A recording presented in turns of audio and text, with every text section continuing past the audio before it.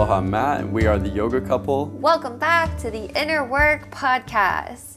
In this episode, we're going to teach you how to actually manifest in a way that you might have not heard before, because it's totally different from New Age Law of Attraction teachings, because we're going to take you back to the first ever talked about manifestation, how to do it, which comes from ancient Hinduism from India. So where did all this manifestation stuff come from? Has it been distorted, diluted?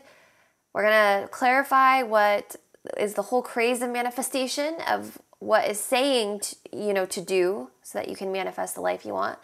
And then we're going to go back to ancient Hinduism and decipher the main differences between the original teachings, and hopefully get you excited, because the original manifestation, in my opinion, is way easier and way more fulfilling. So let's dive in. So the first main big caveat here is to clarify, for those of you who have read The Inner Work and are familiar with the themes of consciousness, we are really looking at two major different areas of the spiritual journey. The genuine, authentic, yogic manifesting version we want to clarify today is more of in the realms of a 5D life, meaning that you're really actually living a spiritual life where spiritual principles are what guide your life, such as trust in the divine, faith in the divine, trust in love, trust in goodness, right? So that is a very high theme of consciousness, and it's relative to that part of someone's journey, and that is not for everybody. So to really clarify this first and foremost, that is definitely not for everybody. One person's medicine is another person's poison. Whereas Law of Attraction, we would say, really targets the theme of consciousness of desire, which is a totally different realm of human consciousness in the spiritual journey. It's very 3D based still. It's meaning that it's very pleasure based, human body based, physically based. It's about getting your desires, your pleasures in life, and there is actually a healthy time and place for that. And so we can't reiterate this enough, that every teaching technically has its time and place, and all the different energies have time and places for what we each need in our journey. So the clarification of why I'm going over this is because we always want to try to do our best to let you know the perspective and the context we're trying to talk about something from. So today we're going to be talking about this topic with the clarification of what does genuine liberation look like? What does genuine spiritual manifesting look like? What does genuine alignment with the divine look like? And can we clarify that from the New Age Law of Attraction mentality that is such a huge thing today? Because they are actually ridiculously different realms of the spiritual journey. They're almost on polar opposite sides. So of the actual progression, if you look at the themes of consciousness chart, they're literally almost on complete opposites sides. So it is worth really clarifying, and we're looking forward to looking at the differences of the two, so you can really see like, oh, okay, yes, they're totally coming from different paradigms. So let's just start with the Law of Attraction manifestation that most people are familiar with, and then we'll head into traditional Hinduism and the first signs of manifestation in the Dharma teachings. So New Age manifestation as we know it is called Law of Attraction. Most people are pretty familiar with The Secret. And so the teachings of The Secret and like Esther Hicks or Abraham Hicks, what they're teaching is that when you change your vibration in your frequency to be a match for that which you desire, you will get what you desire. So let's say you're desiring, a bigger house, or you're desiring to meet your soulmate, or you're desiring to meet or have like an opportunity available to you. The teaching is that you can have literally everything you want by understanding vibration and manipulating vibration. So if you can change your frequency to be on the same plane of that which you desire, then you will be a match and you will attract that which you desire, because you're the same frequency. And while the teaching isn't directly saying, be in desire and have everything you want, because the focus is actually on internal change of vibration, it is indirectly putting the focus on your happiness being outside of yourself. Even though the teachings say, be happy first and then you'll get what you want. The point is that there is a superstition being created that if you're not in the right vibration, you're not going to get what you want. And that the only way to get what you want is to be constantly aware of your vibration so you can attract, which then creates an indirect aversion, right? Aversion of what you don't want. Like, oh no, if I have a negative emotion, if I'm sad, now I need to be paranoid and superstitious that I'm going to push away what I want. My destiny is not going to come to me because now I'm sad. I'm in a negative vibration. And then you have this whole like spiritual ego being created where there's guilt and shame around your quote unquote negative emotions because you believe that if you're in a negative emotion, you're not going to attract what you want. It also sets into motion that your ego is kind of God. So like whatever you want, you can have, and you can manipulate your vibration to attract things in the material world because like you're your own God. Mm-hmm. And I remember something that's jumping out as you say that is, I remember like even in the Secret, they say like, it's like the universe is your genie. It's almost like they're saying like God works for you. And Totally. It's like, whoa. Okay. So that's, on a superficial level, it sounds great. It's like, okay, that's interesting. That's cool. You get excited because you're like, wow. So if I master this technology, this manifestation law of attraction technology, I can have whatever I want. It's really enticing. It's really appealing. The thing is, though, is that it's limited. And that's the part that's not being talked about. It's being proposed as it's like the highest truth. The end all be all. That this is the highest truth. Master your energy and you'll have everything you want in this life. That is not the highest truth.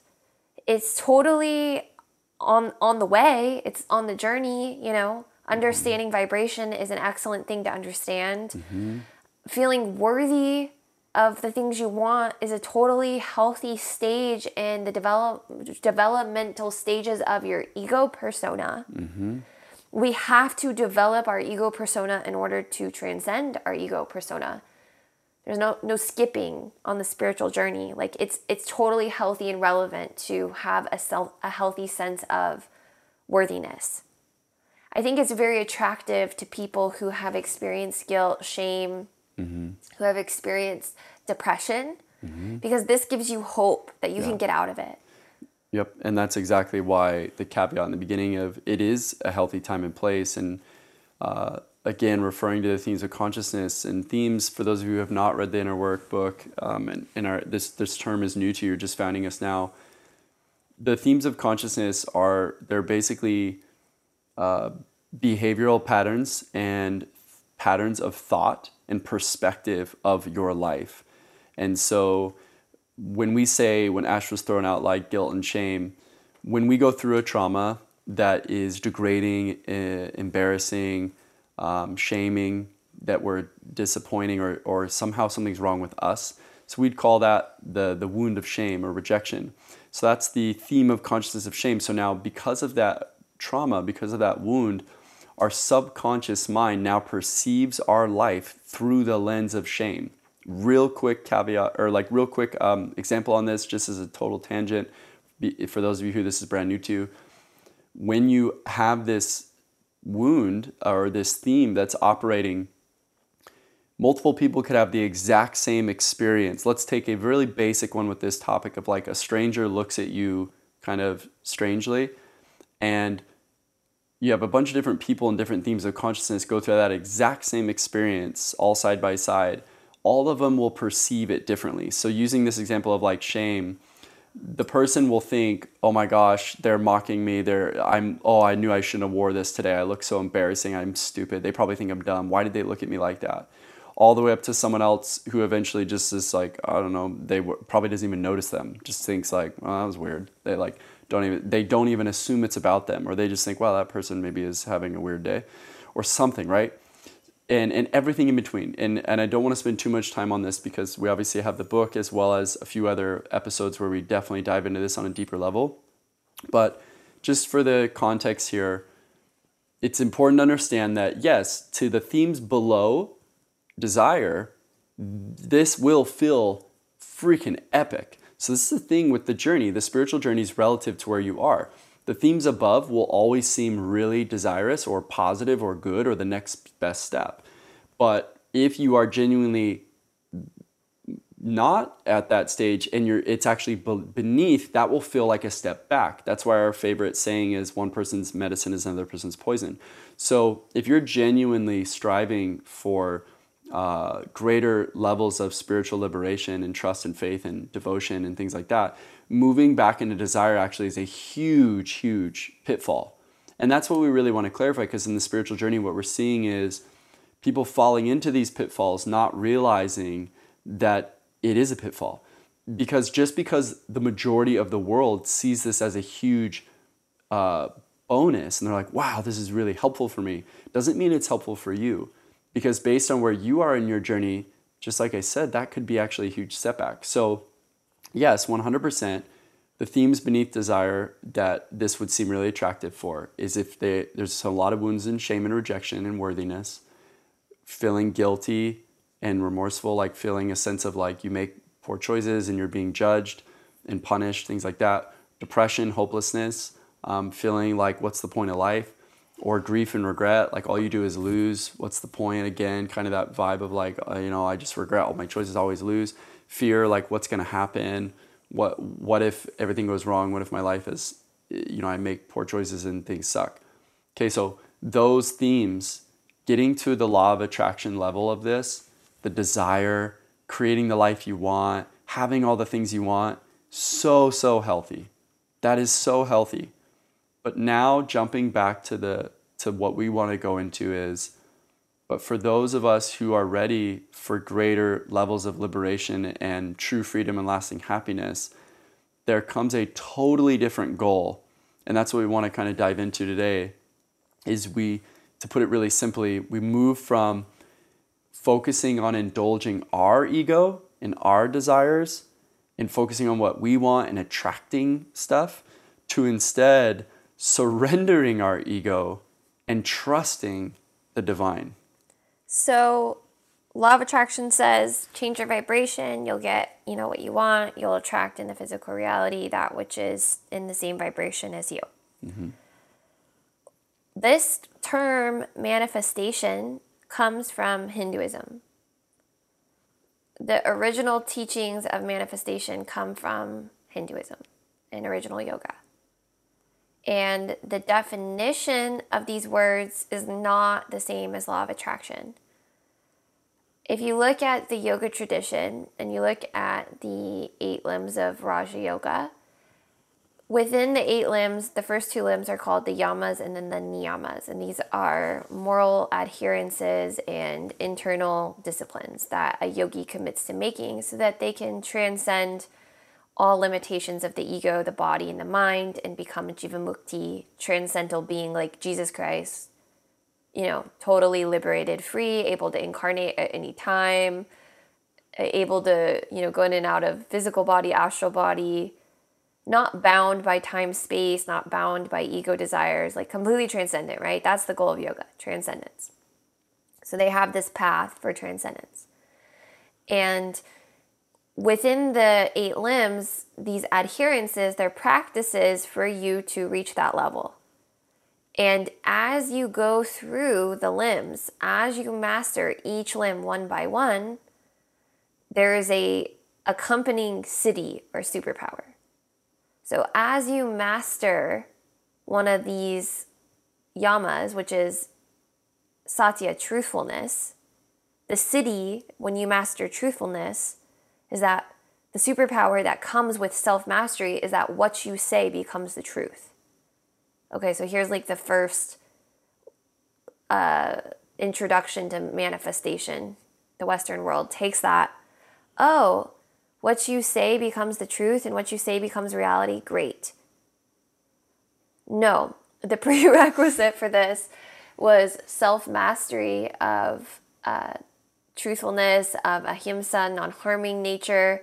And there's so many others, like having here's brahmacharya, the ability to preserve your sexual energy, or your pranic energy. It doesn't have to be sexual. The ability to charge it, preserve it, reserve it, and use it where you want to direct it.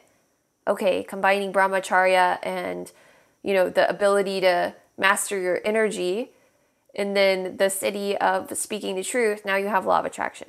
This is like not even what it originally meant. Completely taken out of context. Completely taken out of context. What it meant was becoming a master of your energy, and becoming a master of your internal world, being completely in divine truth, being in a state of complete non-harming, and being a master of your own energy. So as you go through these adherences and you purify your consciousness, you do your inner work, you release all of attachment to your ego's things, whatever they are, then the reason why things become the truth of what you say, for example, using this thing we're going with right here, is it's not because your ego says it. So that's what law of attraction takes it and says, oh, wonderful. So if whatever my ego says become the truth. No. It's because you've purified yourself so much that you wouldn't say that, because it's actually God's will coming through you at that point. So you're not declaring or creating anything. You are just the unfoldment of the divine will, and it's just coming through us. So if you look at the tradition of Parampara in the yoga tradition, which is guru transmitting wisdom onto the students through direct, lines of communication, or you look at Shaktipat, where there's an enlightened being who transmits, that frequency onto their student. They're performing miracles. They're, think about like Babaji or, Paramahansa Yogananda or Jesus Christ. Let's just use Jesus Christ because everybody is aware of him. In Hinduism, he's a master of Kriya Yoga. And what he says becomes the truth. What he wills to be done is done. He saves, brings people back from the dead. He walks on water. He is an example of mastering this concept of what I say, because I'm in truth, becomes reality. The difference is that they are no longer in a self-identified ego. They're a God-realized being. Like he says, I and the Father are one. He's not himself as an ego. He is God embodied, acting on the will of the divine. Right. And he's a good example because even in Christianity, the scriptures are riddled with hints at this that are so obvious when he says, like, let not my will be done, but, exactly. my Father's. Like, he's constantly saying, like, if it be thy will, let this person be healed. So law of attraction. He's literally trying to constantly, if the scriptures, if they are accurate, and he did really say these things, then 100% he was giving all credit and back to God and surrendering his own ego. So law of attraction says, great, this is an awesome example of law of attraction. Look at Jesus, right? Okay, but the difference is that Jesus, Babaji, Sri Yukteswar, Paramahansa Yogananda, all these saints and sages, Krishna, Buddha, okay, Ramana Maharshi, they're endless. There's so many enlightened saints and sages. They are not an time. example of law of attraction. They are an example of self-realization. Mm-hmm. Okay? They're not manifesting what they want. They doesn't exist anymore. Their ego has been squashed. That's the work that law of attraction's missing. It's not about aligning your frequency. It's about self-realization. It's about actually getting rid of, it's not getting rid of your ego desires. It's about ridding yourself of the subservient nature we have to our ego desires. The ego can still exist. You can still have a personality, but the desires of the ego no longer rule you. And law of attraction is teaching us to be completely subservient to ruled by them. them. Like everything you want, get obsessed with that. Yeah, And then true. align your frequency to get it. Draw visions, Okay, no, write dude. about it, put visions of it, get pictures of it. It's true. It actually does make you hyper fixated on your desires. The yogi saints and sages say, I want to get rid of everything I think I want because I only want to want what God wants. And they go through the death of the ego. Jesus went through the death of the ego. Paramahansa, death of the ego. They become enlightened beings, Buddha, because they go through an ego death. They don't give a shit about what they want. That's what we're not getting. So everything they say becomes the truth because they are speaking as oneness with source. And yoga means yoke. Become one with source. Become one with God. Because if you're one with God, everything you say becomes the truth because I am that I am. First was the word. So law of attraction took these things and made them about the ego. And so what actually the good news is that we all actually have access to the same thing Christ had access to the same thing Krishna had access to. It's written in every yoga text. It's written in all of the Hindu tradition. This manifestation, Paramahansa uses the word manifestation all the time. That's not what he meant. He meant be. He meant be God realized. Because when you are God realized, when you are manifesting God's will, everything becomes a reality because you're a vessel now for the will of the divine. So at first the ego gets scared. It's like, oh no, I don't want to give up the belief of law of attraction because now I'm not going to get what I want. But actually you're going to realize that what you think you want, your higher self has no interest in. And what's in store for you is even greater than you could ever imagine if you would let that shit go. Yeah, when you cleanse the ego, it actually, you let go of a lot of things that you realize, you can usually look back in retrospect and be like, maybe I see now why I didn't get that, or I see now why that didn't work out because it actually was not the best choice for me. So it's like when we cleanse our ego, it merges more towards you're always getting guided rather than lusting after things. It's more so just like a constant unfoldment for in our best interest. You're not wanting things anymore. You're being told what you want. God is directing your will. Like Yogananda coming to the West, coming to the United States, that was a direct, inspiration from the divine. It wasn't of his own will. Yeah, Some of the things you don't even actually want. He didn't even want to do his it. ego didn't want it at all, actually, but his higher self did, right? Yeah.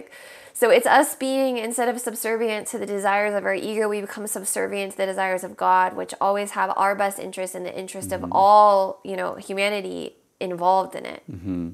And so the trick of making this leap, so here's the incentive, right, is as we do this, the highest levels of joy, peace, enlightenment, freedom, true happiness, bliss, all these hugely attractive, positive energies, they all come when we surrender more and more to the divine. So they all naturally unfold, or shall we say manifest, when we surrender more and more and more to the divine.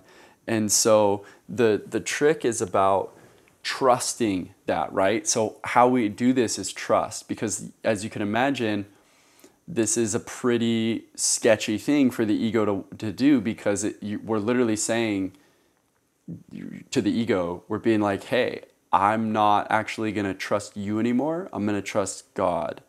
And that is terrifying to the ego, because you have to remember that the ego thinks it is God, and it technically refuses that it has a creator at its core. It has a hard time, or shall we say actually an impossible time, acknowledging that something is beyond itself, that it can't comprehend, because that is threatening to it. So the ego is a human mechanism that comes with part of being the human animal, and it's based in survival and physicality. And so the notion that there's something beyond itself that's more powerful than it is terrifying, because it doesn't know if that is beneficial for it. Because if there's something more powerful than it, then its immediate response is fight or flight, survival, fear. And so the inner work of the yogic path is to work through those attachments and fears. And actually, the more enlightened we become, what we're really doing is we're surrendering the ego and we're trusting divine love. We're trusting in divinity. We're trusting that our whole life is a gift, first and foremost. This is the funny irony when we start observing the human ego is, the irony is it doesn't trust the divine, even though its very existence was already a giant gift from the divine, and every positive thing you've ever experienced in your life was given to you by God, and yet the ego still refuses, because what the ego technically does is takes credit for all of it. And that's the tricky part, is the ego technically takes credit for every good thing in your life. And one of the biggest things my teacher helps word this transition as is you have to go from realizing that your ego thinks that it's actually giving you everything positive in your life, and you have to switch it to say, no.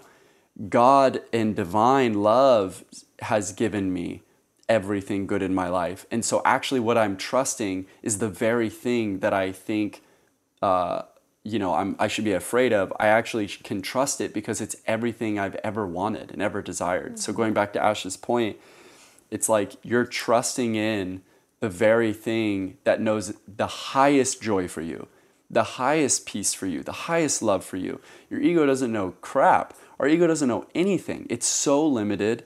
And just like Ash said too, it doesn't know the bigger picture of the connection to the infinite amount of people that your life is connected to. It doesn't know the greater humanity picture. It doesn't know you having or doing those things is going to impact thousands of other people, millions of other people, technically all of humanity.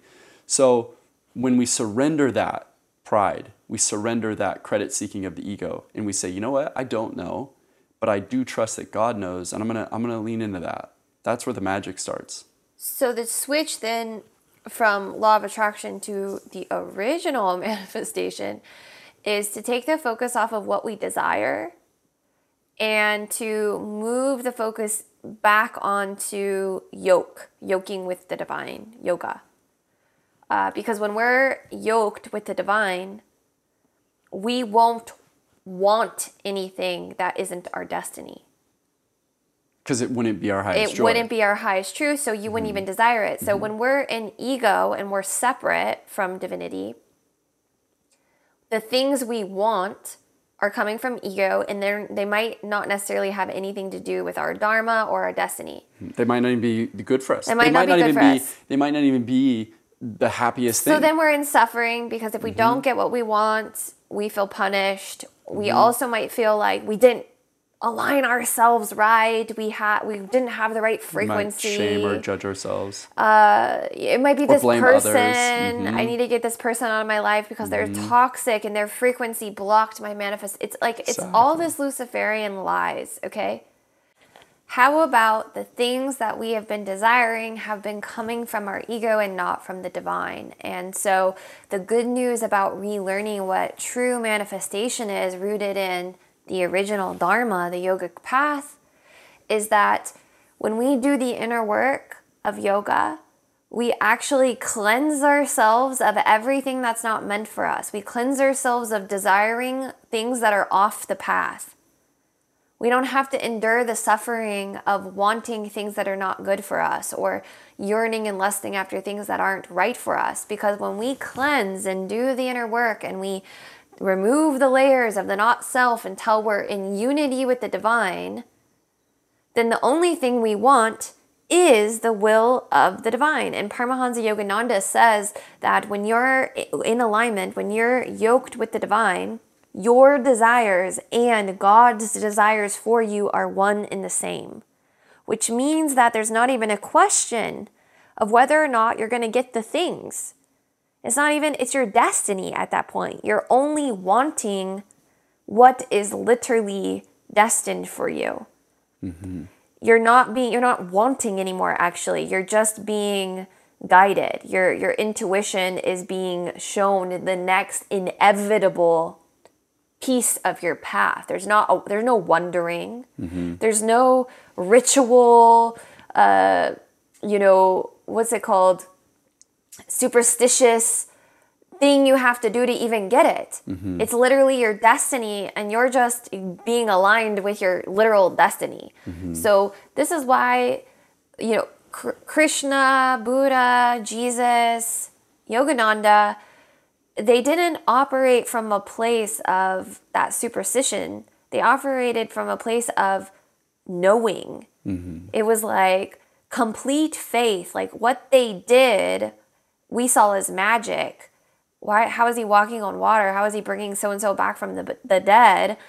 Because they're getting driven by God. They're vessels for the divine. They're not doing things on their own will. There's no question of if this is going to work. They're literally being told to do it. Yeah. And it's interesting too, and that's what comes to mind too, is that's why they one of the big cities, one of those supernatural abilities that enlightened people and saints have access to is they see the future. All those people you just mentioned, they all knew when they were going to die. They all knew when they were going to leave. Especially Paramahansa, who literally left consciously. But why? Because he knew now's my time to go. And so he consciously left his body. There's nothing hidden anymore in the time-space reality, because now they're just going through the motions and acting out the will of the divine. It's not like, it's not up for wondering. Yeah, same with Buddha. I remember what just came to mind for him is, he knew that the food he was about to eat was poisonous, and he just was like, it's okay, this is supposed to happen. So there's a radical acceptance. But see, let's look at this, right? One of the biggest things, going back to Ash's original point back with the reason why you start to be, it's almost like, there's this really fascinating thing. It's almost like this spiritual experience, this gift of being conscious, you get gifts when you are capable of handling them. Yes. So for example, you don't let any consciousness see the future. You have to, one of the things I observe as I've learned the yogic path and observed the cities, and they only accompany higher states of consciousness. Well, that's interesting. Why? Why is that? It's almost like the universe and consciousness has built into it a safeguard of you have to earn those. Like they're given to you as gifts along the way. So for example, all these abilities that these yogis have had since the beginning of humans, I guess, from the first enlightened ones who have been embodying these things, these gifts of healings and spontaneous remissions of things, and appearing in different places, being able to transcend their body, blah, blah, blah. Like the list could go on and on and on of all these amazing abilities that they have access to. They only have access to them because they are not in their ego. So there's this really funny thing of going back to the original thing Ash was saying in the beginning is these gifts are given to us as we prove, like, in a sense, we're ready for them. As we are in those higher states of consciousness, we can be trusted with them, in a sense. We won't use them for ego gains. Right? Law of attraction people will be like, great, I'm going to manifest a mansion now. Yes, exactly. So you don't get access to these until you're actually ready for them. Because otherwise you might just go around fulfilling your ego. And so there's kind of a fun thing to observe is like, there's these higher states of this human plane that we do have access to, but they only come from when, drum roll please, we surrender the ego. And so they come as a side effect, not as a goal. And then you look at what it's being said it is, where you're just saying, like, align your frequency to be in a higher theme of consciousness. Law of attraction says, align your frequency to be a higher frequency so that you can get what you want.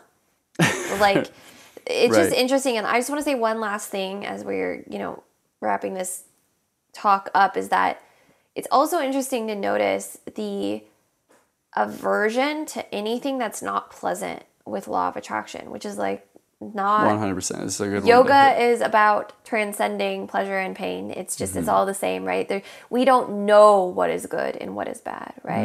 I love that story of the Chinese proverb of the father has a son who gets drafted for war, and the neighbors all say, "Oh, so sad," and he says, "Oh, we'll see." And then the son goes to war and breaks his leg and gets sent back home. And they say, "Oh, what a blessing." And he says, "Oh, we'll see." And the story goes on and on with these little events that happen that you would deem good or you would deem bad, and it ends up being the opposite. And we don't know what's good or bad, but law of attraction says it does. It's like, that's bad, that's good. So that's negative frequency. You're attracting negative frequency. But then you really look at it, and if you really look at the saints and sages like Jesus Christ getting nailed on a cross, they would say, oh, that's bad. And then we say, we'll see. And then he gets resurrected, and it's like, is it bad? Was he a negative frequency? Was he in a negative frequency and that's why he attracted getting nailed on a cross? Was he in low vibes? Like, no, this shit is ridiculous, honestly. Yeah, if you really look at it and you look at the greats of all time, like the saints and sages throughout time, that would be absurd to Buddha say. ate poisonous food because his low frequency accidentally attracted it. Oh man, he was not on point. He needed to watch his vibe. Like, come on. It's bullshit. It's just so absurd. I hope, I guess me and Matt we're kind of over this. I think we're over it because we just see so many people getting conned and lied to and wrapped up in this stuff, and it's not the truth, and it totally traps you. It makes you feel like you're wrong if you have a bad emotion.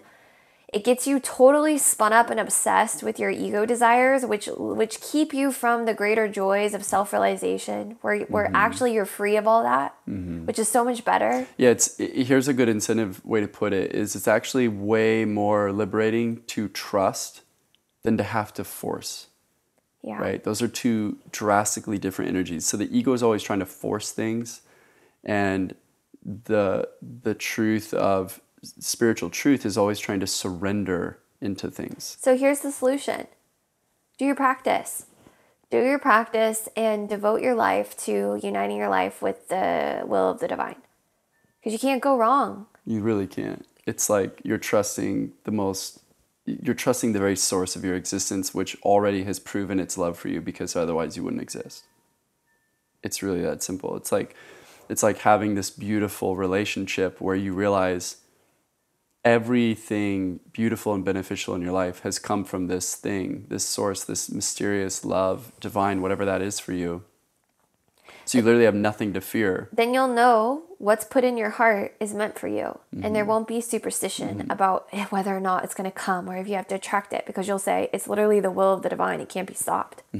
It also safeguards you against when things aren't going your way. So going back to Ash's example of, let's say with Jesus, he is going through all this persecution and pain. He doesn't think something's wrong with him. He just thinks, wow, interesting. I trust you. This must be what I need to go through. And then from the Christian perspective, we know he literally had to do that. If we were to run with the topic of the atonement and being the guru who came to take all the sins of a planet, then he literally, that was the whole point of why he came. So who is our ego to say, oh, this should or shouldn't be happening, when he's like, no, this is literally what I'm here to do. Yeah, he had that moment too of saying, I don't really want to go through this. My ego does not. The spirit is willing, but the flesh is weak, is basically saying my ego is resisting this, but I know I need to do it. Yeah. And so there's so many things in our own life. We can have that level of calm, confidence, and trust and peace, right? Peace in the face of discomfort. That's the real blessing and gift of the higher path, which is to have peace in discomfort. Everybody can be happy in pleasure. Everybody, that's easy. The ego is always satisfied in pleasure, but you put yourself in a place of discomfort and imagine having peace then. And the only way we can have that is by having trust and faith. Trust and faith that everything's always working out in our greatest benefit, that everything is always aligned and guided for us in the highest love and joy, that everything is always leading us to our highest wisdom and maturity, that everything is always, always, always in our best interest, even times of discomfort. What greater peace can we want to enjoy? And so that's the huge clarification between these two. I just want to really make sure, the law of attraction, like we said, it has a time and a place, but beware. but beware, it very quickly needs to be moved on from, or else it will turn into a pitfall and it will cause suffering. And our goal is to try to help alleviate that suffering by being like, hey, just so you know, eventually you want to shed that and keep cruising. Yep. We got our gurus photos here on the wall, and sometimes I just look over at them and check in, you know? You can see a little twinkle in their eyes. They're all smiling right now. They're like, yeah. All right. Thank you so much for listening. Until next time, from our heart to yours, namaste. Namaste.